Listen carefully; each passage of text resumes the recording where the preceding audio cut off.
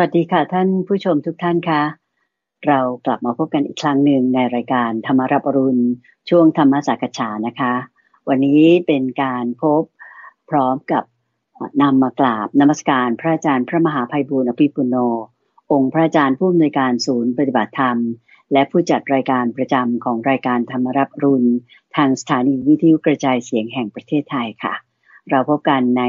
วันนี้เป็นค่ำคืนของวันศุกร์กลางเดือนมีนาคมแล้วนะคะศุกร์ที่15มีนาคมพุทธศักราช2562ค่ะวันนี้เป็นวันขึ้น10ค่ำเดือน4ปีจอนะคะซึ่งก็คิดว่าทุกท่านคงจะพร้อมแล้วที่จะมารับชมการไลฟ์สดทาง Facebook Fanpage ของเพียวธรรมะหรือวัดป่าดอนหายโศกเรานำมากราบนมัสการพระอาจารย์พระมหาไพบูลย์อภิปุโนพร้อมกันเลยนะคะกราบนมัสการเจ้าค่ะพระอาจารย์เจ้าค่ะเจริญพรเจริญพรสาธุเจ้าค่ะวันนี้เราก็กลับมาพบกันไลฟ์อีกครั้งหนึ่งนะเจ้าค่ะใช่เป็นการจัดรายการที่เรียกว่าเป็นเอพิโซดที่เกี่ยวกับขุดเพชรในพระไตรปิฎกเหมือนเดิมเจ้าค่ะถูกต้องทุกวันศุกร์เวลา 20:00 นทาง Facebook Fanpage หรือว่าทางเว็บไซต์ pieothamma.com อันนี้เราก็จะมีการไลฟ์แล้วก็จะนำเทปที่ออกอากาศเนี้ยไปออกอากาศทางสถานีวิทยุในวันเสาร์ถัดไปในตอนเช้าเจ้าค่ะไม่ว่าก็คือในวันพรุ่งนี้นะเจ้าค่ะใช่ไม่ว่าท่านผู้ชมท่านฟังจะฟังอยู่หรือชมไปด้วยจากทางไลฟ์สดนี้หรือมาย้อนหลังก็ตามหรือฟังทางวิทยุเนี่ยก็สามารถเรียนรู้ข้อมูลต่างๆนี้ไปด้วยได้ซึ่งในทุกการไลฟ์ในช่วงของวันเสาร์เนี่ยเราก็จะเป็นซีรีส์กันอยู่เป็นประจำซึ่งนี้เราก็ตอนนี้เป็นเอพิโซดที่11แล้วนะคุณเดินใจขึ้นเดือนที่3ก็เป็นเรื่องราวที่เรายังคุยกันอยู่ในพระไตรปิฎกหมวดที่เรียกว่าอังคุตรนิกายแล้วก็ที่เราพูดคุยกันเนี่ยเพื่อที่ให้เนื้อหาของเราเนี่ยมันเป็นระเบียบแบบแผนความรู้ของเราเนี่ยจะกว้างขวางซึ่งในช่วงนี้เราก็อยู่ในหมวดของหมวด1ก็เรียกว่าเอกนิบาตที่พูดถึงธรรมะข้อเดียวแล้วจบในตัวแล้วเรามาถึงหมวดที่เรียกว่าเป็นเอตทัคคะวรรคแล้วที่พระภิกษุในสมัยร่วมสมัยกับพระพุทธเจ้าเนี่ยท่านมีความสามารถอย่างไรเป็นเอกมีความเลิศไม่มีใครเหมือนไม่เหมือนใครมีได้ในเรื่องใดๆนี่เรารูปแรกที่พระพุทธเจ้ายกย่องคือท่านพระสารีบุตรอันนี้เราว่าไปแล้วก็ไปจะต้องเป็นท่านพระอัญญาโกณทัญญะใช่ไหมท่านพระสารีบุตรท่านพระมหาโมคคัลลานะอันนี้เราพูดกันไปแล้วนะอัครสาวกเบื้องซ้ายเบื้องขวานะใช่ถ้าท่านผู้ชมท่านผู้ฟังต้องการจะฉันอยากฟังเรื่องของท่านพระอัญญาโกณทัญญะว่าท่านเป็นมายังไงเอาไปฟังย้อนหลังดูได้ในวันนี้ก็จะเป็นข้อที่191ข้อที่191เป็นเรื่องของท่านพระมหากัสสปะเราก็จะพูดถึงว่าท่านทำไมถึงมาชาติก่อนที่ทำบุญอะไรมาบ้างแล้วเราก็ปัจจุบันนี้ทำไมท่านถึงมาบวชได้แล้วมีคุณธรรมอะไรจนถึงการปรินิพพานเนาะก่อนที่จะไปในรายละเอียดเพิ่มเติมอยากจะทำความเข้าใจตรงจุดที่ว่าคำว่ากัสสปะเนี่ยก็เป็นชื่อคุณใจซึ่งหลายๆคนก็เอาชื่อเนี้ยไปใช้อย่างเช่นชื่อไพบูลย์ก็ไม่ได้ใช่มีพระมหาไพบูลย์คนเดียวนะยังมีคนอื่นๆก็ใช้ชื่อนี้เหมือนกันใช่ไหมชื่อคุณเตือนใจก็ยังมีคนอื่นใช้ชื่อนี้เพราะฉะนั้นต้องเฉพาะเจาะจงลงไปว่าเตือนใจไหนไพบูลย์ไหนเช่นเดียวกันก็ต้องบอกว่ากัสสปะไหนเพราะว่ากัสสปะเนี่ยมีอยู่หลายจุดหนึ่งที่เราจะเห็นดูสังเกตได้เลยก็คือพระพุทธเจ้าพระนามว่ากัสสปะนี้ก็มีพระพุทธเจ้าทรงพระนามว่ากัสสปะมีหรือสามเณรที่บวชที่เป็นลูกของนางภิกษุณีก็แม่เขาก็ตั้งชื่อพระราชาคือพระเจ้าพิมพิสารพระเจ้าประสิทธิโกศลเนี่ยตั้งชื่อให้ว่ากัสสปะแต่ว่าบวชตั้งแต่เด็กเราก็เลยเรียกว่ากุมารกัสสปะก็ไม่ใช่ท่านพระมหากัสสปะของเราองค์นี้นะแล้วก็ยังจะมีเหล่าชริน3พี่น้องชื่อว่าอุรุเวลากัสสปะนาทีกัสสปะขยากัสสปะอันนี้ก็ชื่อกัสสปะเหมือนกัน นะแต่องค์ที่เรากำลังจะพูดถึงนี้นะชื่อว่าท่านพระมหากัสสปะท่านพระมหากัสสปะทีนี้ในเรื่องของท่านพระมหากัสสปะนี่เราต้องทำความเข้าใจนิดหนึ่งว่าพระพุทธเจ้าเนี่ยบำเพ็ญบารมีนี่ยาวนานมากสมมติว่ายาวเท่านี้นะพระพุทธเจ้าบำเพ็ญบารมีเนี่ยสาวกเนี่ยใช้เวลาบำเพ็ญบารมีนิดเดียวเปรียบเทียบกันไม่ได้พระพุทธเจ้านี่20อสงไขยใช่ไหมต้องไปอีกแสนกับของเหล่าสาวกเนี่ยก็จะประมาณนี้สั้นๆน้อยๆหนึ่งซึ่งก็จะไม่เท่ากันทีนี้อย่างกรณีของท่านพระในทุกรูปเลยแพทเทิร์นนี่จะเป็นอย่างนี้เลยในบรรดา80รูปเอกหลักๆที่ไม่มีใครเหมือนไม่เหมือนใครมีเนี่ยท่านจะต้องมีการบำเพ็ญบารมีมาก่อนต้องมีการบำเพ็ญบารมีมาก่อนหรือแม้แต่ตัวเราสมมติว่าถ้าฉันคิดว่าฉันต้องการบรรลุโสดาบันในชาตินี้หรือพระอรหันต์ในชาตินี้คุณก็ต้องเริ่มบำเพ็ญบารมีตอนนี้อาจจะ10 ปี20 ปีนี่ก็เป็นการบำเพ็ญบารมีของเราใช่ไหมบางคนอาจจะเกินกว่านั้นถ้าเป็นโสดาบันคุณก็บำเพ็ญบารมี7 ปีเป็นอย่างมากที่สุดอย่างเงี้ยนะเพราะฉะนั้นเราอสีติมหาสาวก80รูปเนี่ยก็ต้องมีการบำเพ็ญบารมีมาก่อนท่านต้องตั้งความปรารถนาไว้ตั้งความปรารถนาไว้ว่าฉันจะบรรลุธรรมนะแล้วมีคุณสมบัติแบบนี้ตั้งแต่ในชาติก่อนนู้นเลยก่อนซึ่งต้องเป็นแสนกับต้องเป็นแสนกับซึ่งในชาติก่อนไกลๆนู้นเนี่ยที่ว่าแสนกับนี่ก็มาในสมัยพระพุทธเจ้าพระนามว่าปทุมมุตตระท่านพระมหากัสสปะนี่ตอนนั้นเกิดเป็นอุบาสกชื่อเวทหะแล้วก็เห็นพระรูปหนึ่งที่ชื่อว่าพระมหานิสภะท่านนี้แบบเห็นแล้วศรัทธามากเลยว่ารูปนี้ทำไมแบบงดงามคือตัวเองดูพระรูปนั้นแล้วก็แบบศรัทธาอยากจะเป็นเหมือนพระรูปนั้นพระองค์นั้นซึ่งท่านก็มีความเลิศในเรื่องของทุดงกวัตเจ้าค่ะก็เลยปรารถนาว่างั้นจะอยากเป็นแบบนี้บ้าง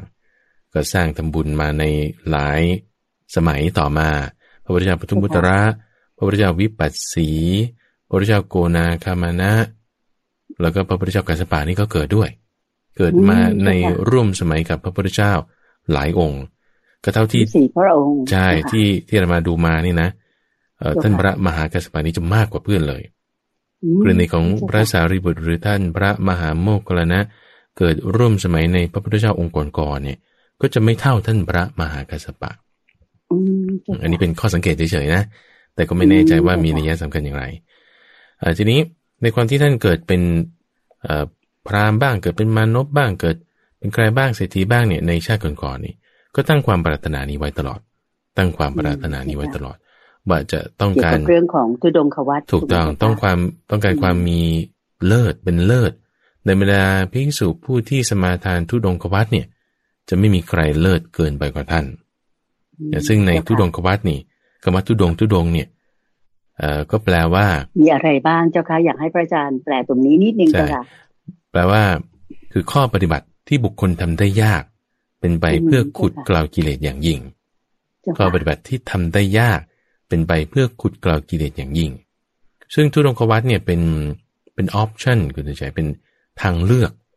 ที่ไม่ได้บังคับว่าต้องปฏิบัติอย่างเช่นถ้าเราเปรียบเทียบฆ่าสัตว์ลักทรัพย์ประพฤติผิดในการนี้บังคับทำคือคุณต้องห้ามเลยถ้าคุณทำนี่คุณผิดเลยอย่างนี้นะแต่ทุดงควัตเนี่ยไม่ได้ห้ามหรือไม่ได้บังคับว่าต้องทำให้เลือกคุณจะทำก็ได้คุณจะไม่ทำก็ได้เจ้าค่ะซึ่งไม่ผิดบาปอะไรถูกไหมไม่ผิดบาปอะไรเพียงแต่ว่าเป็นช่วงของการบำเพ็ญที่ว่าขุดเกลาอย่างยิ่งใช่เจ้าค่ะอย่างลำบากเต็มที่ใช่ขุดเกลาอย่างยิ่งคือขุดเกลากว่าอย่างอื่นๆนะเช่นถ้าเราเปรียบเทียบในทุดงควัตมีหลายข้อถ้าเกี่ยวกับเรื่องอาหารการกินก็อย่างเช่นว่าคุณต้องกินในบาตรเท่านั้นจะมาแบบ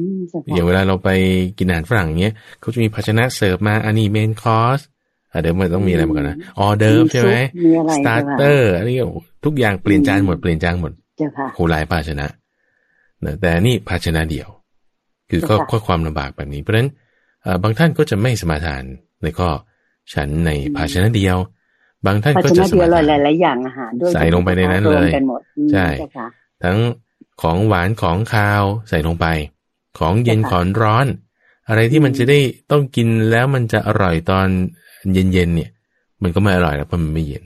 อะไรที่ว่าต้องกินแล้วมันจะอร่อยตอนเวลาที่มันยังร้อนอยู่เนี่ยใส่ลงไปเสร็จปุ๊บมันก็ไม่อร่อยแล้วเพราะมันไม่ร้อนแล้ว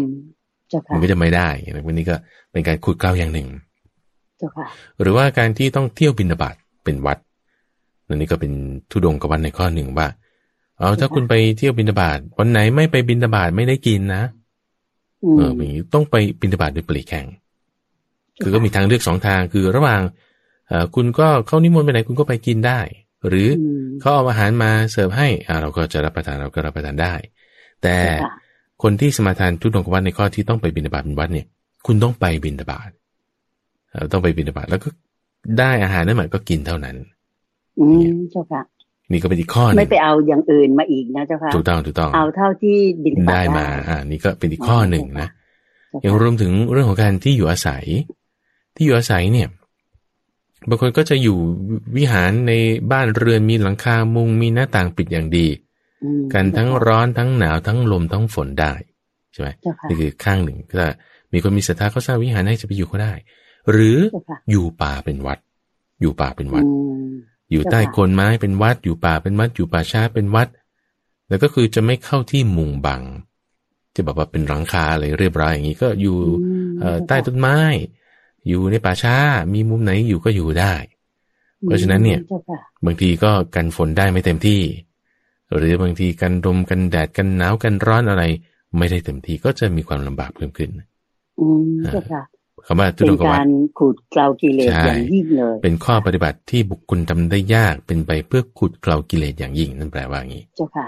ซึ่งนอกจากนั้นมีอะไรอีกเจ้าค่ะซึ่งในธุดงควัตเนี่ยก่อนที่จะไปอื่นๆเพิ่มเติมอย่าทำความเข้าใจว่าคนที่ปฏิบัติธุดงควัตเนี่ยด้วยเหตุ5อย่างนี้มีเช่นแบบว่าฟุ้งซ่านแบบก็เลยไม่รู้จะอะไรจะทำธุดงควัตด้วยความฟุ้งซ่านด้วยความคิดว่าเขาจะยกย่องด้วยความที่คิดว่าเนี่ยฉันเคร่งเนี่ยเธอต้องยกย่องฉันนะอันนี้ด้วยเหตุแบบนี้ก็ดีซึ่งไม่ดีเลยคุณเดียนี่ถูกไหมไม่ว่าจะด้วยที่ว่าฟุ้งซ่านแล้วคุณฟุ้งซ่านแล้วคุณไปปฏิบัติธุดงควัตมันจะก็ยิ่งฟุ้งซ่านจะสิเพราะว่าคุณทำความเพียรยิ่งเพียรหนักขึ้นมันยิ่งฟุ้งซ่านเป็นไปเพื่อความฟุ้งซ่านใช่ไหมหรือคิดว่าพระพุทธเจ้าจะชมเพื่อนจะชมเพื่อที่จะให้ได้ลาภสักการะคิดว่าโอ้คนนี้เคร่งมากเลยเอาถวายปัจจัย4กันอย่างเงี้ยอันนี้ไม่ดีแต่ข้อที่ดีเนี่ยในการสมาทานปฏิบัติธุดงควัตก็คือว่าปฏิบัติเพื่อขุดเปล่ากิเลสอย่างยิ่งอันนี้จะดีมากเจ้าค่ะนี่นะคือ5เหตุปัจจัยที่ทำไมใครสักคนใดคนหนึ่งถึงปฏิบัติธุดงควัตซึ่งตัว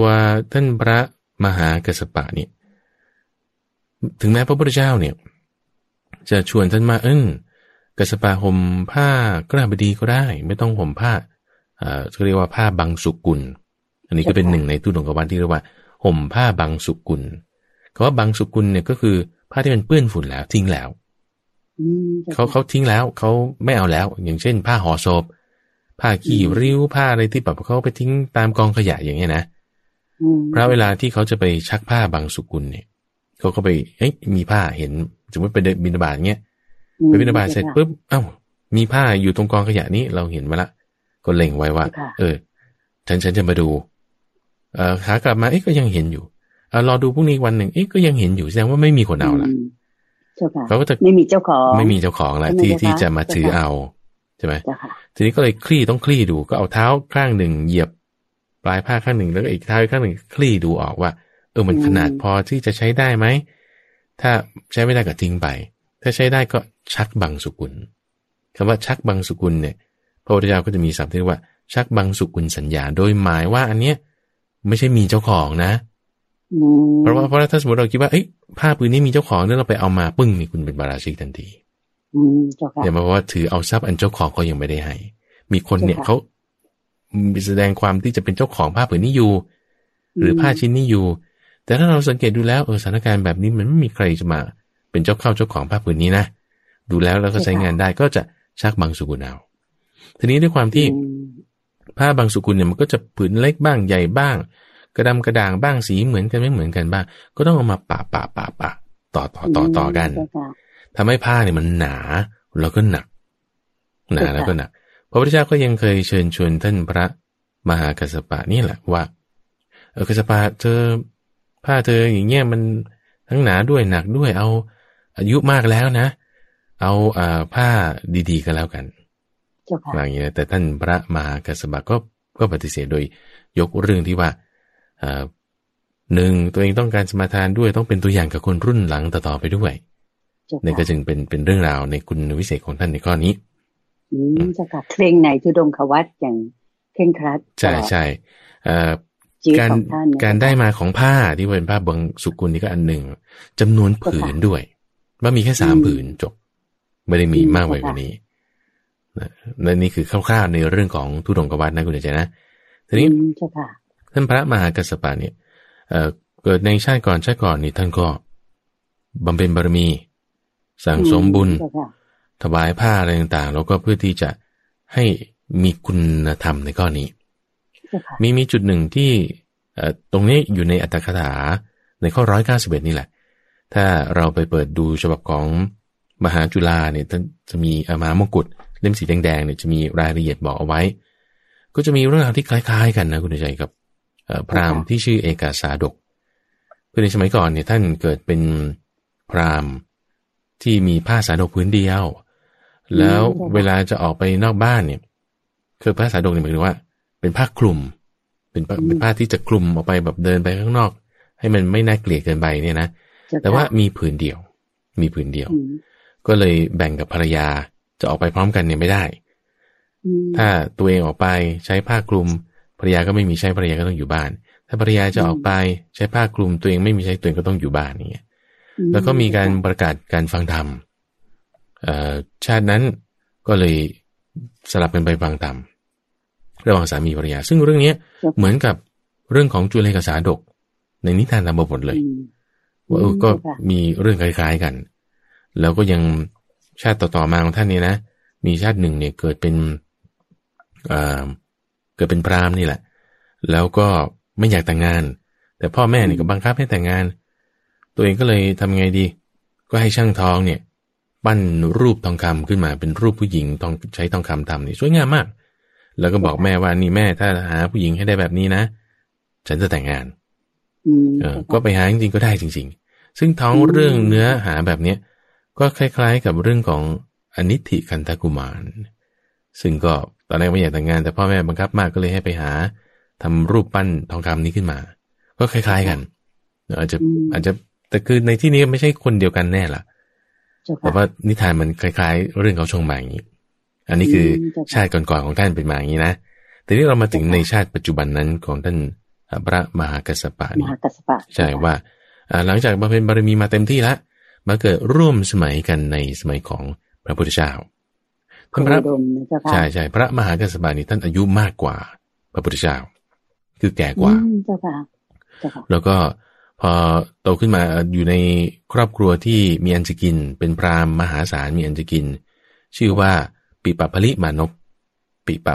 พแล้วก็ท่านก็ในชาติก่อนๆเนี่ยท่านก็ได้ทำบำเพ็ญบารมีมาแล้วก็มีผู้หญิงที่จะเกิดคู่กับท่านอยู่เสมอคือเป็นสามีภรรยากันมาตลอดแต่ในชาตินั้นก็ได้ภรรยาในภรรยาเนี่ยก็ออกบวชคือชาตินั้นเนี่ยต้องการแต่งงานคือพ่อแม่เนี่ยให้แต่งงานใช่ไหมแต่ตัวเองไม่ต้องการแต่งงานปิปะปริมานพเนี่ยนี่คือชาติในปัจจุบันนั้นแล้วนะของท่านพระมหากัสสปะนี่นะไม่ต้องการแต่งงานมารดาบิดาก็บังคับให้ก็เลยทำรูปทองคำนี้ไปแล้วให้ไปหามาก็ปรากฏว่าได้ภรรยามาภรรยานี่ก็ไม่อยากแต่งงานการใช้ชีวิตร่วมกันอยู่ในครั้งนั้นเนี่ยก็คือเอาดอกไม้วางขั้นไว้ตรงกลางพวงมาลัยวางขั้นไว้ตรงกลางบนที่นอนนี่นะแล้วก็ไม่แตะต้องเนื้อตัวกันไม่ยุ่งกันเลยให้แต่งก็แต่งแต่ไม่มีลูกแล้วก็ไม่ทำอะไรกันแล้วก็บริหารจัดการครอบครัวไปจนกระทั่งมารดาบิดาทั้งสองฝ่ายเสียชีวิตลงก็เลยคุยกันนะว่าอันนี้เราไม่ได้ปรารถนาจะแต่งงานแล้วแต่ว่าก็ทำตามพ่อแม่ที่ว่ามาไม่อยากเป็นคนบอกยากทีนี้ตอนนี้พ่อแม่ไม่อยู่แล้วเนี่ยฉันจะบวชนะผู้หญิงก็มีความคิดเหมือนกันภรรยาท่านก็มีความคิดเหมือนกันก็ต่างคนก็ต่างออกบวชเจ้าค่ะ ทีนี้พอออกบวชแล้วเนี่ยท่านก็คือออกบวชนี่คือแบบบวชเองเลยนะตอนนั้นก็ยังไม่รู้ด้วยซ้ำว่าอาจจะทราบแหละว่ามีพระพุทธเจ้าอุบัติขึ้นแต่ว่ายังไม่ได้แบบไปทำพิธีอะไรให้มันแบบถูกต้องตามที่กระบวนการเนี่ยนะก็โกนผมเลยห่มผ้าย้อมน้ำฝาดเลยคือจิตใจอยากจะบวชก็บวชตัวเองเลยนะ ใช่ใช่ก็เลยทีนี้พอออกบวชลึกก็ไปพบพระพุทธเจ้าเนี่ยมาต้อนรับแต่ว่ารู้แล้วว่าจะมาทางนี้ไปเจอกับพระพุทธเจ้าแล้วก็จึงขอบวชซึ่งคุณธรรมของท่านพระมหากัสสปะนี่ท่านมีมากลักษณะการบวชตรงเนี้ยจะเป็นการบวชพิเศษเลยคนเดียวเลยที่เป็นแบบนี้เรียกว่าปฏิฆาหานะอุปสัมปทาปฏิฆาหานะอุปสัมปทาก็คือเป็นผู้รับโอวาทแล้วจึงได้บวชอย่างกรณีการบวชคำศัพท์ที่เรามักจะเคยได้ยินนะคุณใจชื่อว่าเอหิภิกขุอุปสัมปทานั่นก็คือได้ยินบ่อยใช่คือบวชด้วยให้พระพุทธเจ้าบวชให้ว่าเธอจงเป็นภิกษุมาเถิดพูดแค่นี้ก็เป็นเลยใช่แต่กรณีของท่านพระมหากัสสปะนี้ไม่ได้เป็นอย่างนั้นบอกลงไปเพิ่มเติมให้โอวาท3อย่างให้โอวาท3อย่างเช่นว่าให้ตั้งความละอายความกลัวไว้ในภิกษุที่เป็นผู้เฒ่าผู้ใหม่ผู้ปานกลางอันนี้ข้อที่1ให้ทำการศึกษาว่าจะต้องฟังธรรมนี่เป็นข้อที่2ให้ทำการศึกษาว่าให้ตั้งสติไว้ในกายท่านรับโอวาทเหล่านี้มาละบุญนี้ถือว่าเป็นการบวชของท่านซึ่งเป็นแบบพิเศษอยู่ในเอหิภิกขุอุปสัมปทาเนี่ยก็จะมีพูดธรรมดาพูดเป็นแบบให้โอวาทบางทีบางคนบรรลุแล้วอย่างเช่นพระยศก็จงเป็นภิกษุมาเถิดถ้าองค์อื่นๆนี้ก็จะต้องทำความที่สุดแห่งทุกข์ให้แจ้งเถิดจะพูดต่อไปอีกซึ่งมีลักษณะบทเพียรชนะที่ต่างกันก็จึงมีรายละเอียดที่ว่าเหมือนกันในข้อที่ว่าพระพุทธเจ้าบวชให้นั่นแหละแต่รายละเอียดคำพูดต่างกันทีนี้ว่ามีจุดหนึ่งที่เขาพูดถึงคุณธรรมของท่านพระมหากัสสปะเนี่ยว่าท่านมีคุณธรรมสูงมากในข้อที่ว่าท่านบำเพ็ญบารมีมามากพระพุทธเจ้าเนี่ยยกย่องท่านพระมหากัสสปะเนี่ยนะโดยความเช่นว่ามีสมาบัติสูงเทียบกับท่านพระพุทธเจ้าเลยว่าเช่นท่านพระพุทธเจ้าเนี่ยต้องการอยู่ในชั้นที่1ได้นานเท่าไหร่ลึกแค่ไหนกัสสปะก็ทำได้ชั้น2อยู่เมื่อไรลึกแค่ไหนท่านทำได้ไงกัสสปะก็ทำได้งั้นไล่ไปจากชั้น1ชั้น2ชั้น3ชั้น4แล้วก็อากาสานัญจายตนะวิญญาณัญจายตนะจนรูปฌานอีก4ขั้นแต่เป็น8ขั้นแล้วนะแล้วก็ยังรวมถึงสัญญาเวทายตานิโรธ9อย่าง9อย่างนี้เข้าดำรงอยู่ออกนานเท่าไหร่ก็ได้เหมือนกันยกย่องทำเหมือนทำได้เท่าพระพุทธเจ้าเลยใช่แล้วก็ยังรวมถึงอภิญญา6ด้วยอภิญญา6อย่างเช่นการรู้วาระจิตคนเรื่องอิทธิวิธีหูทิพตาทิพแล้วก็การทำอาสวะให้สิ้นรู้อดีตอนาคตจุตูปปาตญาณได้อย่างนี้นะมีพระพุทธเจ้ายกย่องในคุณสมบัติข้อนี้แล้วก็มีอยู่สมัยหนึ่งพระพุทธเจ้านี่ท่านก็ให้เดินทางไปสักที่หนึ่งนี่แหละนะคุณใจแล้วก็ท่านพระมหากัสสปะนี่ก็ปูผ้าสังฆติให้สังเกตว่าโอ้ผ้าสังฆตินี้นุ่มแล้วก็เนื้อดีนี่ของใครเจ้าค่ะท่านพระมหากัสสปะก็บอกว่านี่ของข้าพระองค์เองแล้วก็เลยเปลี่ยนผ้ากันเป็นรูปเดียวเลยคุณใจที่เอาผ้าสังฆติของพระพุทธเจ้าให้แล้วก็เอาผ้าสังฆติของท่านเนี่ยมาเป็นรูปเดียวที่มีเหตุการณ์แบบนี้อ๋อเจ้าค่ะก็แบบถ้าเผื่อพูดกันตามธรรมดาเหมือนกับเป็นบุญมากๆเลยที่พระพุทธองค์แบบพระพุทธเจ้าเนี่ยไม่ได้รังเกียจท่านเลยใช่แล้วก็แบบยกย่องว่าสามารถที่จะเอาผ้าของท่านมาใช้ได้อย่างนี้นะใช่ไหมคะแสดงความสนิทสนมยกย่องกันจริงๆแล้วอีกจุดหนึ่งก็คือว่าผ้าของพระพุทธเจ้าเนี่ยคือมีคุณมากมีคุณสูงการที่ว่าจะเอาไปให้คนที่มีคุณธรรมน้อยเนี่ยจะรับไม่ไหวรับไม่ได้เจ้าค่ะนี่คือแสดงถึงความที่ท่านพระมหากัสสปะนี่มีบุญมากในเรื่องตรงนี้ก็ยังมีคำอธิบายอยู่ในอัตถกถานะคุณเดชก็บอกว่าเจ้าค่ะถ้าพระมหากัสสปะเนี่ยท่านทำความเคารพใครเนี่ยนะคนนั้นถ้ามีคุณธรรมไม่สูงจริงๆเนี่ย คนนั้นต้องแบบต้องมีอันเป็นไปหรือโดยเปรียบเทียบไว้ว่าถ้าทำความเคารพต่อมหาสมุทรนี้ต้องแห้งไปเลยทำความเคารพต่อพื้นดินภูเขานี่ต้องแตกทำลายไปเลยทำความเคารพต่อพื้นดินนี่ต้องแบบสลายละลายไปเลยอย่างเงี้ยแต่ทำความเคารพต่อพระพุทธเจ้านี่ท่านรับได้แล้วก็แต่ว่าไม่ใช่รับได้ธรรมดาคือต้องให้โอวาทกลับไปด้วยอย่างเงี้ยนะคือจะเป็นแบบลักษณะที่พิเศษที่ใช่ที่อาจารย์สังเกตเห็นในข้อมูลที่มาในอัตถกถาเนี่ยแหละนะเจ้าค่ะเจ้าค่ะทีนี้มาถึงน่าสนใจมากเลยเจ้าค่ะใช่มาถึงต่อไปจุดที่พอท่านบวชแล้วท่านเนี่ยใช้เวลาอยู่7 วันในการบำเพ็ญเพื่อที่จะบรรลุเป็นพระอรหันต์อยู่ในช่วง7 วันเพียรถูกไหมเจ้าคะ7 วันท่านบอกคำนี้มาว่าท่านเนี่ยกินข้าวชาวเมืองศูนย์เปล่าอยู่7 วันใช้คำนี้เลยนะเจ้าค่ะใช่แต่พอวันที่8ไปแล้วเนี่ยท่านกินข้าวชาวเมืองไม่ศูนย์เปล่าละท่านว่าอย่างนี้อันนี้ก็พอเราไปศึกษาประวัติของครูบาอาจารย์อย่างเงี้ยนะทำให้เราเห็นว่าโอ้ท่านก็มองแง่มุมที่ให้ลูกศิษย์ลูกหาที่ตามมาภายหลังเนี่ยได้ต้องคิดนะว่าเรามีชีวิตอยู่ทุกวันนี้มันศูนย์เปล่าหรือมันดีหรือมันยังไงเนี่ยนะขณะท่านบำเพ็ญบารมีมาปานนี้ในช่วงที่ยังไม่บรรลุธรรมยังพูดโดยซ้ำว่าอันนี้เป็นการศูนย์เปล่าของชีวิตอยู่7 วันอย่างเงี้ยนะเจ้าค่ะทีนี้คุณธรรมของท่านเนี่ยสูงมากท้าวสักกะนี่ก็เคยยกย่องพระพุทธเจ้าด้วยนะยกย่องเปรียบเทียบไว้กับกลิ่นดอกไม้ดอกมะลิดอกกุหลาบหรือกลิ่นไม้เช่นกฤษณาแก่นจันแดงพวกนี้มีกลิ่นหอมฟุ้งไปใช่ไหมสมมติถ้าเราเอา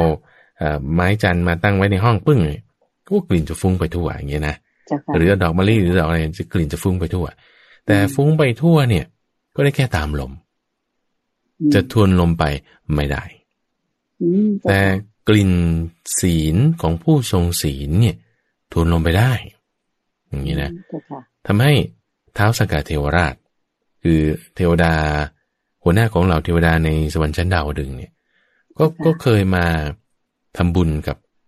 ท่านพระมหากัสสปะเจ้าค่ะใช่ตอนนั้นท่านออกจากนิโรธสมาบัติอยู่ได้7 วันแล้วก็ไปบิณฑบาตพวกสมุนของท้าวสักกะเป็นเทวดาที่เป็นพวกนางอับสรเนี่ยก็งั้นรู้ว่าท่านออกจากสมาบัติปุ๊บรู้ได้ไงโอ้ยคนดีขนาดนี้มีคุณธรรมสูงขนาดนี้ก็ต้องติดตามในกลิ่นศีลทวนลมได้ท่านใช้ศัพท์คำนี้ก็ไปติดตามพยายามที่จะใส่บาตรท่านแต่ว่าท่านไม่รับเพราะว่าต้องการที่จะเอาบุญนี้ให้กับคนจนคนเข็ญใจอะไรพวกนี้นะท้าวสักกะเทวราชก็จึงทำแผน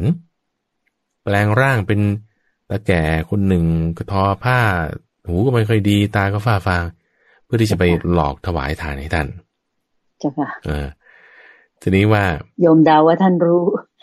รู้ทีหลังอ๋อเลยเจ้าค่ะเพราะว่าคนที่มีญาณความรู้พิเศษเนี่ยคุณใจก็ไม่ได้จะมาตรวจอยู่ตลอดเวลา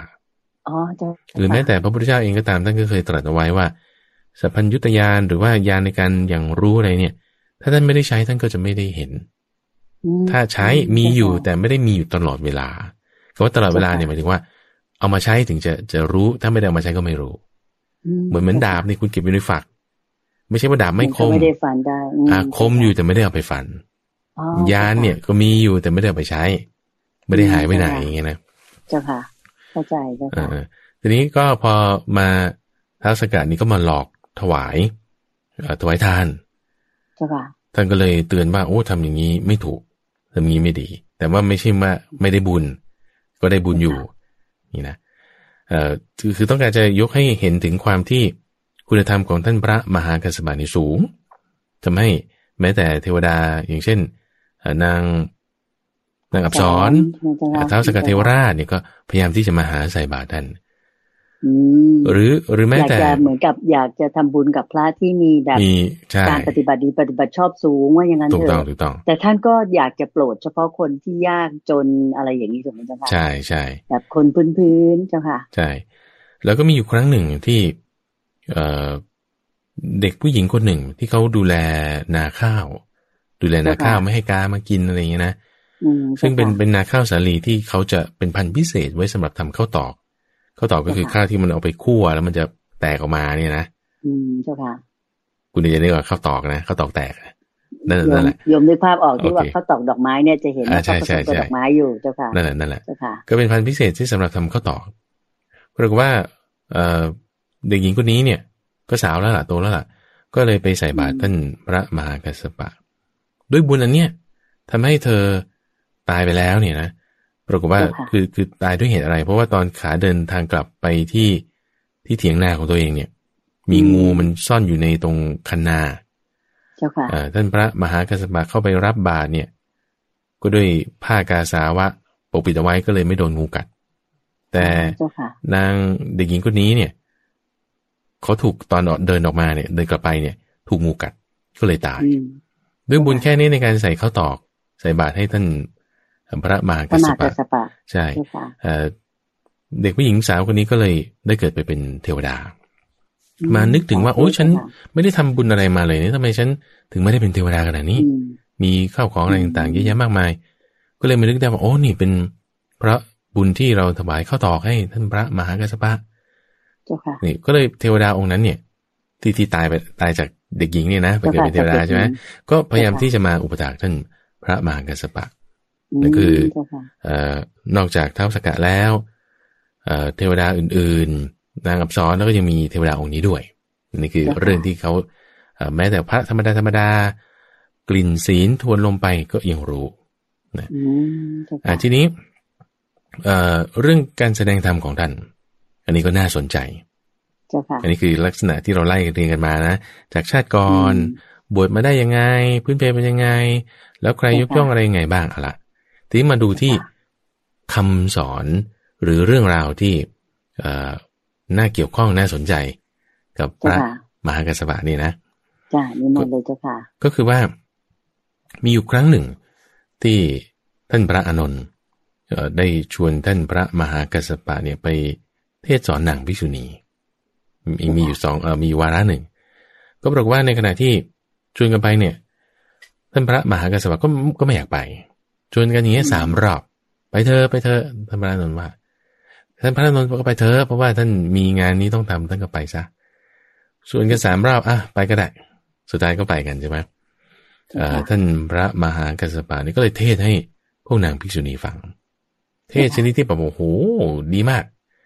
แล้วก็สามารถที่จะให้พวกภิกษุณีนี่รู้อาหารร่าเริงในธรรมะต่างๆได้อันนี้ข้อมูลมาในพระสูตรที่ชื่อว่าทุลติสาปรากฏว่ามีภิกษุณีอยู่รูปหนึ่งชื่อว่าทุลติสาเธอผู้นี้ก็พอใจท่านพระอานนท์ก็เลยพูดขึ้นมาในลักษณะว่าเนี่ยทำไมถึงไม่ให้ท่านพระอานนท์เทศสอนและพระปกติท่านพระอานนท์เนี่ยจะเป็นคนมาเทศสอนเป็นพหูสูตรนะเป็นพหูสูตรรู้เรื่องราวพระสูตรนั่นนี่แล้วทำไมวันนี้มาเป็นท่านพระมหากัสสปะโอ้ยไม่ดีว่างี้ท่านพระอานนท์นี่อึ๊บขึ้นมาเลยไม่ได้พูดอย่างนี้ไม่ได้ไม่ได้แล้วนางภิกษุณีคนเนี้ยยังอธิบายถึงว่าโอ้ยจะไปเปรียบเทียบกันยังไงเหมือนคนขายเข็มเอาเข็มไปขายช่างเข็มคนขายเข็มเนี่ยนะเอาเข็มไปขายช่างเข็มเขารู้อยู่แล้วว่าเข็มเป็นอย่างงี้คุณจะเอาอะไรไปขายเขามีอยู่แล้วอย่างเงี้ยนะเจ้าค่ะท่านพระมหากัสสปะได้ยินคำนี้ก็เลยว่าคุยกับท่านพระอานนท์นะว่านางภิกษุณีคนนี้เขาพูดเนี่ยเขาเปรียบท่านเนี่ยเป็นเข็มเป็นคนขายเข็มหรือเป็นช่างเข็มหรือฉันเนี่ยเป็นช่างเข็มหรือเป็นคนขายเข็มใครเป็นใครอย่างเงี้ยนะคือถ้าคือนางภิกษุณีเนี่ยเขาตั้งใจจะพูดว่าท่านพระอานนท์เนี่ยเหมือนช่างเข็มท่านพระมหากัสสปะเนี่ยเป็นแค่คนขายเข็มทำไมเอาเข็มมาขายช่างเข็มด้อยกว่าว่างั้นเถอะแต่ท่านพระอานนท์รู้แล้วว่าคุณธรรมของท่านพระมหากัสสปะนี้มีมากคือเพราะว่าตอนนั้นท่านพระอานนท์เป็นโสดาบันเองพระมหากัสสปะนี้เป็นพระอรหันต์แล้วยังแบบว่าเปลี่ยนสังคติกับพระพุทธเจ้าอย่างเงี้ยนะมีคุณธรรมหลายอย่างแล้วก็เลยแจกแจงออกมาว่าเปรียบเทียบระหว่างพระอานนท์กับพระมหากัสสปะ มีไหมที่พระพุทธเจ้าจะยกย่องท่านพระอานนท์เนี่ยว่าสามารถเข้าสมาบัติขั้นที่1 2 3 4 5 6 7 8 9เนี่ยได้เหมือนกับพระพุทธเจ้ามีไหมไม่ใช่ไม่มีไม่ได้นะท่านพระมหากัสสปะนี้ได้แต่ไม่ใช่ท่านพระอานนท์มีไหมแล้วเรื่องอภิญญา6เนี่ยมีไหมไม่มีเหมือนกันนะท่านพระอานนท์นี่ไม่ได้มีหูทิพตาทิพนะแล้วก็ยังไม่ได้อาสวะขยายานไม่มีเลยทุกข้อนี้ไม่มี9 บวก 6นี่15อย่างนี้ไม่มีเลยแล้วเคยเปลี่ยนผ้ากันไหมก็ไม่มีอีกนางภิกษุณีนี่ได้ยินตรงนี้ทนไม่ไหวลาศึกเลยว่าเราทำไม่ดีทำไม่ถูกอย่างนี้นะพูดไม่ดีไปแล้วผิดไปอย่างแรงไปแล้วแล้วก็ยังมีอีกรูปหนึ่งที่ในลักษณะเดียวกันเพราะว่าตอนนั้นท่านพระนนท์เนี่ยมาดูแลภิกษุใหม่กลุ่มหนึ่งอยู่แต่ว่าให้โอวาทเขาไม่ได้เขาก็แบบทำอะไรที่ไม่ดีไม่ถูกไม่งามท่านพระมหากัสสปะมาเห็นความไม่ถูกไม่ดีไม่งามอย่างเงี้ยก็เลยพูดให้ว่าอุ้ยนี่ท่านพระนนท์ต้องดูแลอย่างนั้นอย่างนี้นะอะไรเงี้ยภิกษุณีรูปหนึ่งชื่อทุลนันทาก็ปลื้มท่านพระอานนท์ไงแล้วทำไมท่านพระมหากัสสปะถึงมาว่าอย่างนี้ก็อธิบายให้ฟังในลักษณะเดียวกันอีกนางคนนี้ก็ทนไม่ไหวก็สึกไปเหมือนกันนี่นะเพราะฉะนั้นคุณธรรมของท่านเนี่ยสูงมากทีนี้ไม่การที่คุณธรรมของท่านสูงเนี่ยพอมีใครมาประพฤติล่วงทำไม่ดีก็จะมีโทษมากท่านก็เคยมีลูกศิษย์ที่คอยอุปถากท่านอยู่เนี่ยแล้วลูกศิษย์คนนี้คือเป็นพระนี่แหละนะทำไม่ดีถึงขนาดเผากุฏิเลยก็เลยลูกศิษย์คนนี้ภายหลังตายแล้วก็ไปตกนรกเรื่องราวตรงนี้ก็น่าสนใจมีอยู่ว่ามีพระ2 รูปบวชมาอยู่กับท่านพระมหากัสสปะนี่แหละรูปหนึ่งไม่ทำข้อวัดขี้เกียจเอาแต่นอนอีกรูปหนึ่งนี่ทำไปต้มน้ำเตรียมผ้าถวายน้ำไม้ชำระฟันพับเก็บที่นอนอะไรต่างๆนี่นะรูปนี้ทำไอ้รูปที่ไม่ทำเนี่ยก็พอน้ำร้อนเห็นควันพุดๆก็เลยไปกราบเรียนท่านพระมหากัสสปะว่าน้ำร้อนแล้วคือทำเหมือนว่าตัวเองเนี่ยทำข้อวัดเหมือนตัวเองเอาหน้าว่าตัวเองทำไว้นั่นเถอะเขากวาดลานวัดเรียบร้อยแล้วตัวเองก็ไปกวาด2-3 แกรกพอให้คนอื่นเห็น อย่างเงี้ยนะเก็บจ็อบอย่างเงี้ยปรากฏว่าก็ผ่านไปไอ้คนที่เขาทำข้อวัดที่เขาก็สังเกตแล้วว่าหมอนี่ทำไมเป็นอย่างนี้ก็เลยมาอยู่วันครั้งหนึ่งวางแผนว่าเอางี้ฉันต้มน้ำใช่ไหมต้มน้ำหรือนิดเดียวแล้วให้ไอมันปุดขึ้นเนี่ยไอ้คนนี้ตื่นนอนตอนเย็นขึ้นคือตอนกลางวันก็ยังนอนอยู่ด้วยนะครับตอนเย็นตื่นขึ้นมาปุ๊บเห็นน้ำเดือดแล้วก็เลยรีบไปบอกท่านพระมหากัสสปะดีกว่าเช้าแน่ๆใช่บอกว่าอันนี้น้ำร้อนแล้วขอเชิญท่านไปอาบน้ำพระมหากัสสปะก็เข้าไปที่ห้องน้ำจะเอาขันตักดูทำไมน้ำไม่มีน้ำเหลือแค่นิดเดียวอาบไม่ได้ก็เลยคือวางยากันเนี่ยไอ้รูปที่ไม่ทำข้อวัดไม่ปฏิบัติแล้วแต่นอนเนี่ยก็เลยเดือดร้อนรีบวิ่งไปท่าน้ำเพื่อที่จะตักเอาน้ำมาแต่ว่ารูปแรกนี่เขาวางแผนเรียบร้อยแล้วเอาน้ำซ่อนไว้อีกที่หนึ่งแล้วก็มาถวายน้ำให้ครูบาอาจารย์ด้วยข้อนี้ก็จึงจะสอนลูกศิษย์คนที่เขาทำไม่ดีเนี่ยว่านี่คนเราเนี่ยไม่ควรจะแอบอ้างว่างานที่เราไม่ได้ทำว่าเป็นงานที่เราทำนะปรากฏไอ้พระรูปนี้เนี่ยก็โกรธว่านี่ดูสิทำไมต้องมาพูดให้เราด้วยเรื่องแค่เรื่องน้ำนี่ดูนะจิตใจคนเป็นแบบนี้ว่าแทนที่จะมองว่าตัวเองผิดนะใช่กลับไปมองว่าแค่เรื่องน้ำยังต้องมาพูดกันให้อีกหรออย่างเงี้ยใช่ค่ะทีนี้พอวันต่อมาด้วยโกรธอาจารย์ตัวเองด้วยเรื่องนี้ก็เลยไม่ไปบิณฑบาต2 องค์นั้นก็ไปกันคือท่านพระมหากัสสปะกับภิกษุรูปที่ทำข้อวัดเนี่ยไปกันตัวเองไม่ไปแล้วก็เลยไปอีกทางอื่นก็เส้นที่เคยไปนั่นแหละแต่เป็นทางอื่นคนที่เขาอยู่แถวนั้นก็คิดแล้วครูบาอาจารย์พระมหากัสสปะไม่ได้มาด้วยหรือไอ้ภิกษุรูปนั้นบอกไม่ได้มาหรอกฉันมาคนเดียวเอางั้นฝากอาหารกลับไปถวายท่านด้วยเผื่อท่านเป็นอะไรไม่สบายไหมอะไรอย่างเงี้ยตัวเองก็ฟาดเรียบระหว่างทางไม่ได้เอากลับไปให้ตามที่โยมคนนั้นเขาว่าใช่ไหมถวายมาใช่ทีนี้พอวันต่อมาท่านพระมหากัสสปะกับลูกศิษย์ก็เดินไปทางเดิมทางนั้นใช่ไอ้คนที่ไม่ทำข้อวัดนี่ยังไม่ตื่น ก็พบว่าทำไมเขาถึงพูดว่าได้ถวายอาหารมาเนี่ยท่านได้รับไหมอาการทางท่านดีขึ้นหรือยังเอาก็เลยจับได้ว่าโอ้นี่เมื่อวานนี้มันมาทางนี้มันทางไม่ดีอย่างนี้ก็เลยไปเตือนอีกว่านี่เราไม่ควรจะไปขอไม่ควรจะไปอะไรอย่างนี้มันไม่ถูกโอ้ยคราวนี้โกรธมากภิกษุรูปนี้ที่ไม่ทำข้อวัดก็เลยเอาไม้เนี่ยไปหาตีหม้อน้ำทั้งหมดที่อยู่ในวัดทำไมต้องไปตีหม้อน้ำเพราะว่าจะเผาเสร็จแล้วเนี่ยไม่ให้มีน้ำไปดับไฟได้เจ้าค่ะก็คือไร้กาจมากใช่ไหมเผาเสร็จเรียบร้อยก็ตัวเองก็ไปตามทางของตนก็เลยเป็นเรื่องว่าโอ้คนที่สอนยากเนี่ยมันก็มีแล้วบางทีเราพูดเนี่ยก็จะต้องให้แบบถนอมน้ำใจกันคือคนชั่วเนี่ยไงคุณจะใจยังไงถ้าเราพูดดีด้วยเนี่ยคนพาลเราพูดดีด้วยขนาดไหนก็ตามเขาก็ยังโกรธเจ้าค่ะใช่ไหมเพราะฉะนั้นคำสอนของพระพุทธเจ้าเนี่ยก็เพื่อที่จะสั่งสอนคนที่มันบอกยากเพื่อให้ผู้อื่นที่เขามีศีลเป็นที่รักเนี่ยเขาได้อยู่ได้เป็นมีความสบายในธรรมะวันนี้อันนี้คือลูกศิษย์ชุดแรกมีอีกชุดหนึ่งมีลูกศิษย์คนหนึ่งที่มาบวชกับท่านพระมหากัสสปะนี่แหละแล้วก็ได้ฌานสี่ฝึกสมาธิทำสมาธิจนได้ขั้นฌานสี่พอได้ฌานสี่ปุ๊บยังไงไม่รู้พอไปบิณฑบาตครั้งหนึ่งไปตามหมู่บ้านของตัวเองก็ไปที่บ้านลุงก็มีหญิงสาวในเรือนที่เป็นช่างทองนี่แหละเขาก็แบบว่านั่งบ๊อบแวมตัวเองเนี่ยไม่ได้สำรวมอินทรีย์ก็เลยมีความคิดที่จะลาศึก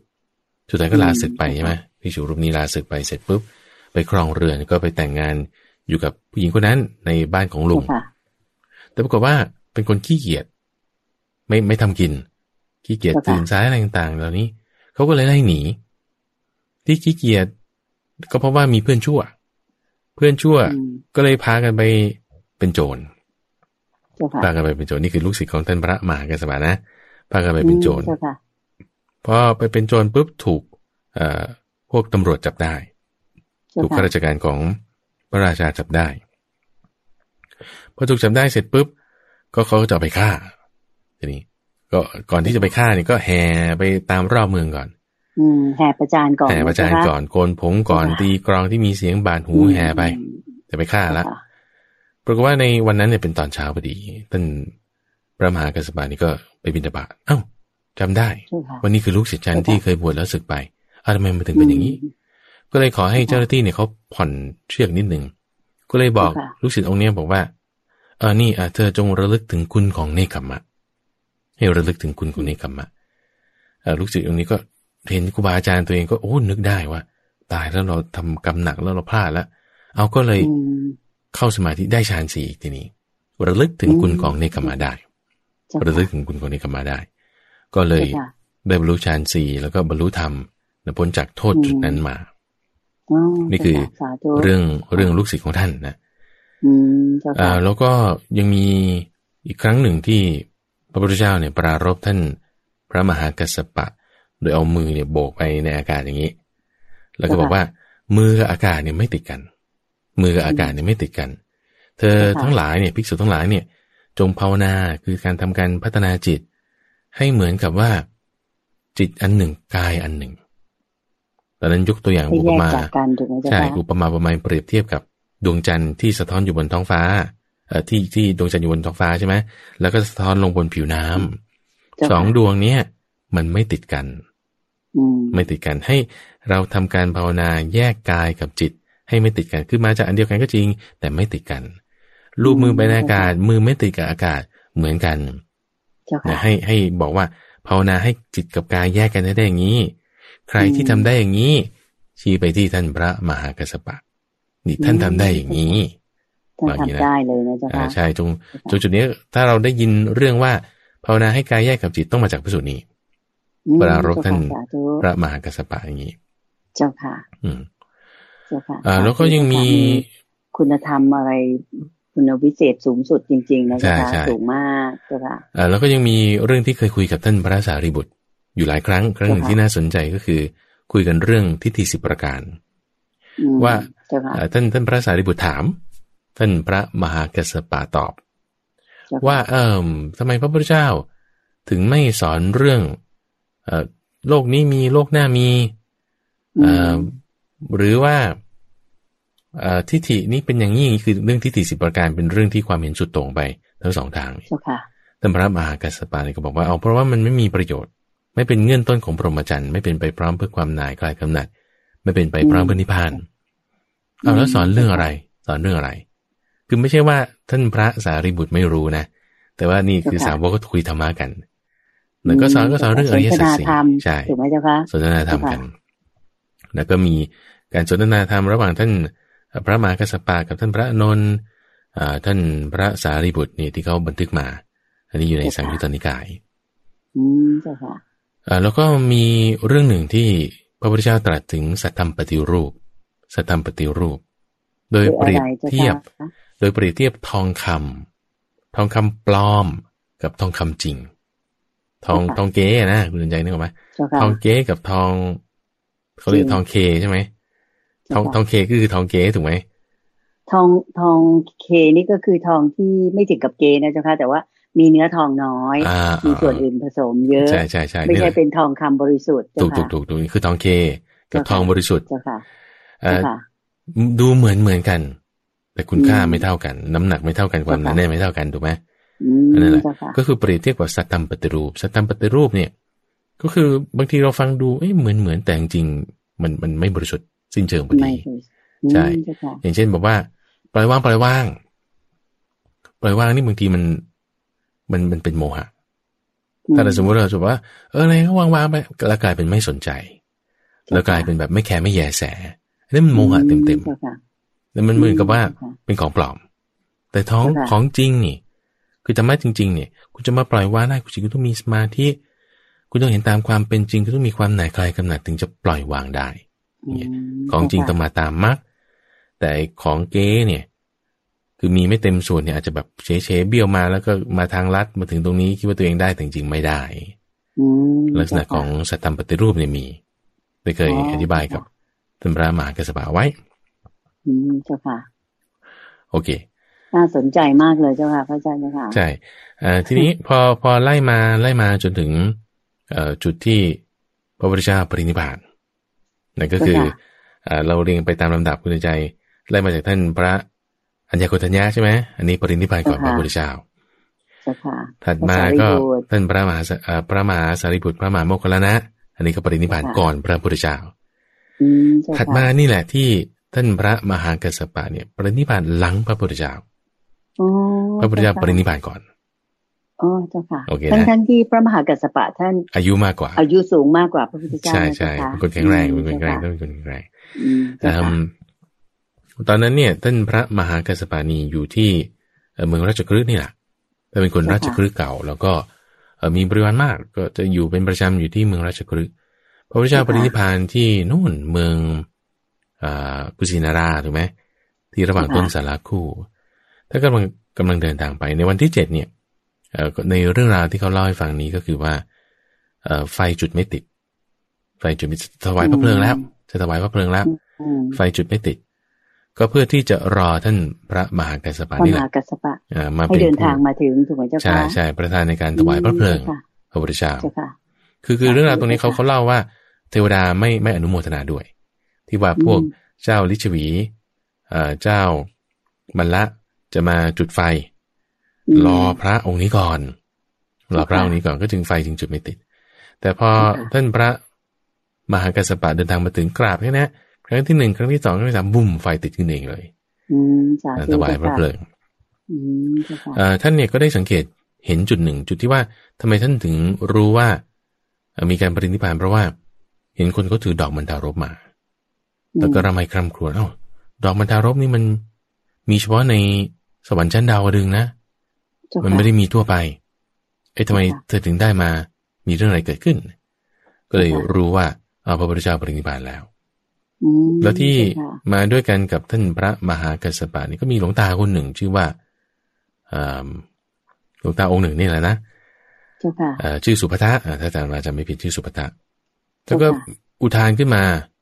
คำหนึ่งว่าโอ้ดีแล้วไม่ต้องมีใครมาจ้ำที่จ้ำชัยคิดอย่างนี้ทำให้ท่านเนี่ย ฝังใจมาว่าเอ้ยนี่ต้องนี่ขนาดว่าพระพุทธเจ้าปรินิพพานไปแค่7 วันเองนะเนี่ยโอ้เราต้องทำอะไรสักอย่างหนึ่งมันก็จึงมีความคิดขึ้นมาตรงนี้จึงเป็นเหตุให้เป็นการสังคายนาคือมีการทบทวนคำสอนให้มันตรงกันแล้วก็สวดขึ้นพร้อมกันสวดขึ้นพร้อมกันท่านเนี่ยจึงเป็นผู้ที่เป็นประธานในการทำสังคายนาในครั้งนั้นเจ้าค่ะยังเป็นการปรินิพพานทีหลังก็เลยพอมีหลวงตาพูดแบบนี้พระมหากัสสปะท่านก็เลยคิดว่าต้องสังคายนาแล้วล่ะรวบรวมคำสอนให้มันแบบเข้าใจตรงกันนะเจ้าค่ะใช่อ๋อท่านก็เลยแบบเป็นเรียกว่าเป็นหัวเรี่ยวหัวแรงหรือเป็นประธานในการทำสังคายนาคำสอนของพระพุทธองค์เป็นครั้งแรกนะเจ้าค่ะใช่ครั้งแรกคือแบบว่า official นะคุณจะ official แบบว่าเป็นทางการที่พระพุทธเจ้าปรินิพพานไปแล้วนี่คือครั้งที่1อย่างเป็นทางการแต่ว่าจริงๆแล้วครั้งแรกเลยเนี่ยท่านพระสารีบุตรตอนนั้นที่ในพระสูตรที่ชื่อว่าสังคีติสูตรเนี่ยนะที่ตอนนั้นพระพุทธเจ้ายังไม่ปรินิพพานนะแต่ท่านพระมหาสารีบุตรเนี่ยท่านแบบว่างั้นเรียบเรียงเราให้จัดเป็นข้อรวบรวมกันเอาไว้ท่องพูดให้ฟังตาอย่างเงี้ยอันนี้คือทำแบบว่า unofficial คือไม่เป็นทางการเพราะว่าพระเจ้ายังอยู่ใช่ไหมยังมีพระชนชีพอยู่ใช่แต่ที่แบบว่าเป็นทางการเลยก็คือพระมหากัสสปะนี่ท่านเป็นคนทำเจ้าค่ะซึ่งตรงนี้มันมีรายละเอียดเล็กๆน้อยๆที่อาตมาก็เคยไปอ่านหนังสือเล่มหนึ่งเขาอธิบายถึงว่าพระเนี่ยไม่ได้มีแค่500นะคุณใจสมัยนั้นมีมากกว่ามากแล้วทำไมท่านพระมหากัสสปะเนี่ยเอาพระแค่500 รูปมาเริ่มในการทำสังฆทานแล้วรูปอื่นก็ไปไหนกันหมดเจ้าค่ะเหตุผลคืออะไรเจ้าค่ะพระอาจารย์เจ้าค่ะคือท่านเลือกว่าเอาเฉพาะเหล่าพระอรหันต์500 รูปแต่ก็ในหนังสือเล่มนั้นเขาอธิบายถึงว่าก็มีอื่นๆอีกที่เขาก็ทำเหมือนกันเป็นกลุ่มที่เรียกว่าเป็นพระที่มีจำนวนมากกว่า500นี้ด้วยซ้ำทำการสังฆทานนอกถ้ำสถานที่ที่ทำสังฆทานในครั้งนั้นเนี่ยก็คือถ้ำปิปาภลิกุหาอยู่ในเมืองราชคฤห์นี่แหละแต่ว่าพวกอื่นๆที่เขาอยู่นอกถ้ำเขาก็อยากจะทำเหมือนกันเขาก็เลยทำของเขาอันนั้นเนี่ยก็จึงเป็นต้นเหตุที่แยกออกไปเป็นมหานิกายว่าอย่างนี้นะแยกไปเป็นมหานิกายมีเรื่องราวต่างๆรวบรวมไว้แต่ส่วนที่เป็นการสังฆทานครั้งที่1จุดเนี้ยเป็นของเถรวาทมาเป็นของเถรวาทมาจึงมีการที่จะแบบแบ่งเป็นนิกายตั้งแต่ตอนนั้นเป็นต้นมานี่ถึงเป็นจุดเริ่มต้นอยู่ตรงนี้ใช่เจ้าค่ะแล้วก็ในสมัยต่อมาก็ท่านก็ปรินิพพานท่านพระมหากัสสปะเรื่องราวตรงนี้ก็พิสดารมากคุณใจที่ว่าตอนท่านปรินิพพานเนี่ยคือไม่ใช่ว่าไปเผาหรืออะไรอย่างนี้แต่คือร่างท่านยังอยู่นะอันนี้คืออาตมาก็ว่าตามตำรานะคุณใจนะเพราะว่าท่านมีกรรมที่ทำกันมากับพระพุทธเจ้าที่จะมาตรัสรู้องค์ต่อไปนั่นคือพระสัมมาสัมพุทธะชื่อเมตยะร่างของท่านเนี่ยจึงถูกเก็บไว้ในระหว่างภูเขา3 ลูกชนกันปิดกันไว้แล้วก็แบบไม่รู้ว่าอยู่ตรงไหนอ่ะแล้วก็พอถึงเวลาสมัยที่อายุมนุษย์จากตอนนี้ใช่ไหม100โดยประมาณลดลงเหลือ10ขึ้นมาจนถึง 80,000 จะมีพระพุทธเจ้าเมตยะมาอุบัติขึ้นถึงจุดนั้นเนี่ยพระพุทธเจ้าเมตยะก็มาชาปนกิจร่างของท่านพระมหากัสสปะใช่อันนี้ก็เป็นเรื่องราวที่มีอยู่ในอัตถกถานี่แหละก็เขียนมาอย่างนี้มีกรรมที่ร่วมกันมาอย่างใดอย่างหนึ่งในสัปดาห์นี้เราก็พูดคุยเรื่องของท่านพระมหากัสสปะใช่ซึ่งเป็นผู้ที่เป็นเอตตะคะผู้ที่เป็นเอตตะคะมีความเลิศกว่าบรรดาภิกษุอื่นที่สมาทานธุดงควัตรเจ้าค่ะแล้วนอกจากนั้นท่านยังมีเขาเรียกว่ามีคุณสมบัติหรือว่ามีสิ่งที่เป็นเหมือนบารมีของท่านเนี่ยเจ้าค่ะคุณวิเศษเนี่ยอีกหลายอย่างที่เทียบเท่าพระพุทธเจ้าก็คือเรื่องของการที่พระพุทธเจ้ายกย่องว่าสามารถเข้าออกสมาธิฌานต่างๆเท่าพระพุทธเจ้าถูกไหมเจ้าค่ะถูกต้องเจ้าค่ะเจ้าค่ะแล้วก็ในเรื่องธุดงควัตรเนี่ยพอเราฟังเรื่องราวตรงนี้เราอยากจะให้ท่านผู้ฟังท่านผู้ชมทุกทั้งหลายเนี่ยลองเอามาทำสักข้อหรือ2 ข้อดูที่เราจะทำได้เช่นบางทีเราไม่นอนตอนกลางคืนคือหมายว่าเว้นอิริยาบถนอนแค่ยืนเดินนั่งในช่วง24 ชั่วโมงนี้ฉันอยู่ในอิริยาบถ3เท่านั้นอย่างเงี้ยนะหรือบางทีเรากินมื้อเดียววันนี้เรากินมื้อเดียวดูเราฟังเรื่องราวของท่านแล้วเนี่ยทำความดีในธุดงควัตรข้อใดข้อหนึ่งถวายครูบาอาจารย์นี่อย่างเงี้ย ลองทำดูไม่ว่าจะเป็นเรื่องการรับประทานอาหารในภาชนะเดียว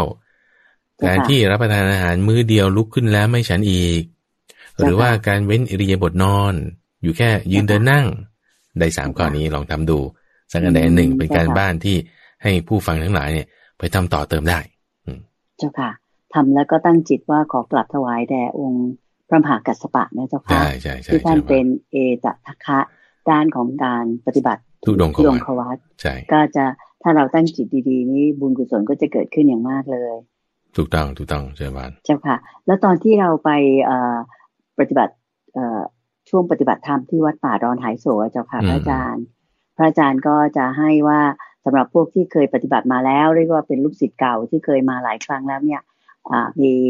หรือแม้แต่ลูกศิษย์ใหม่เนี่ยให้ทำธุดงควัตด้วยเช่นเดียวกันใช่แต่ก็ไม่เป็นการบังคับแล้วแต่ใครจะทำหรือไม่ทำนะเจ้าค่ะใช่เจ้าค่ะสาธุเจ้าค่ะ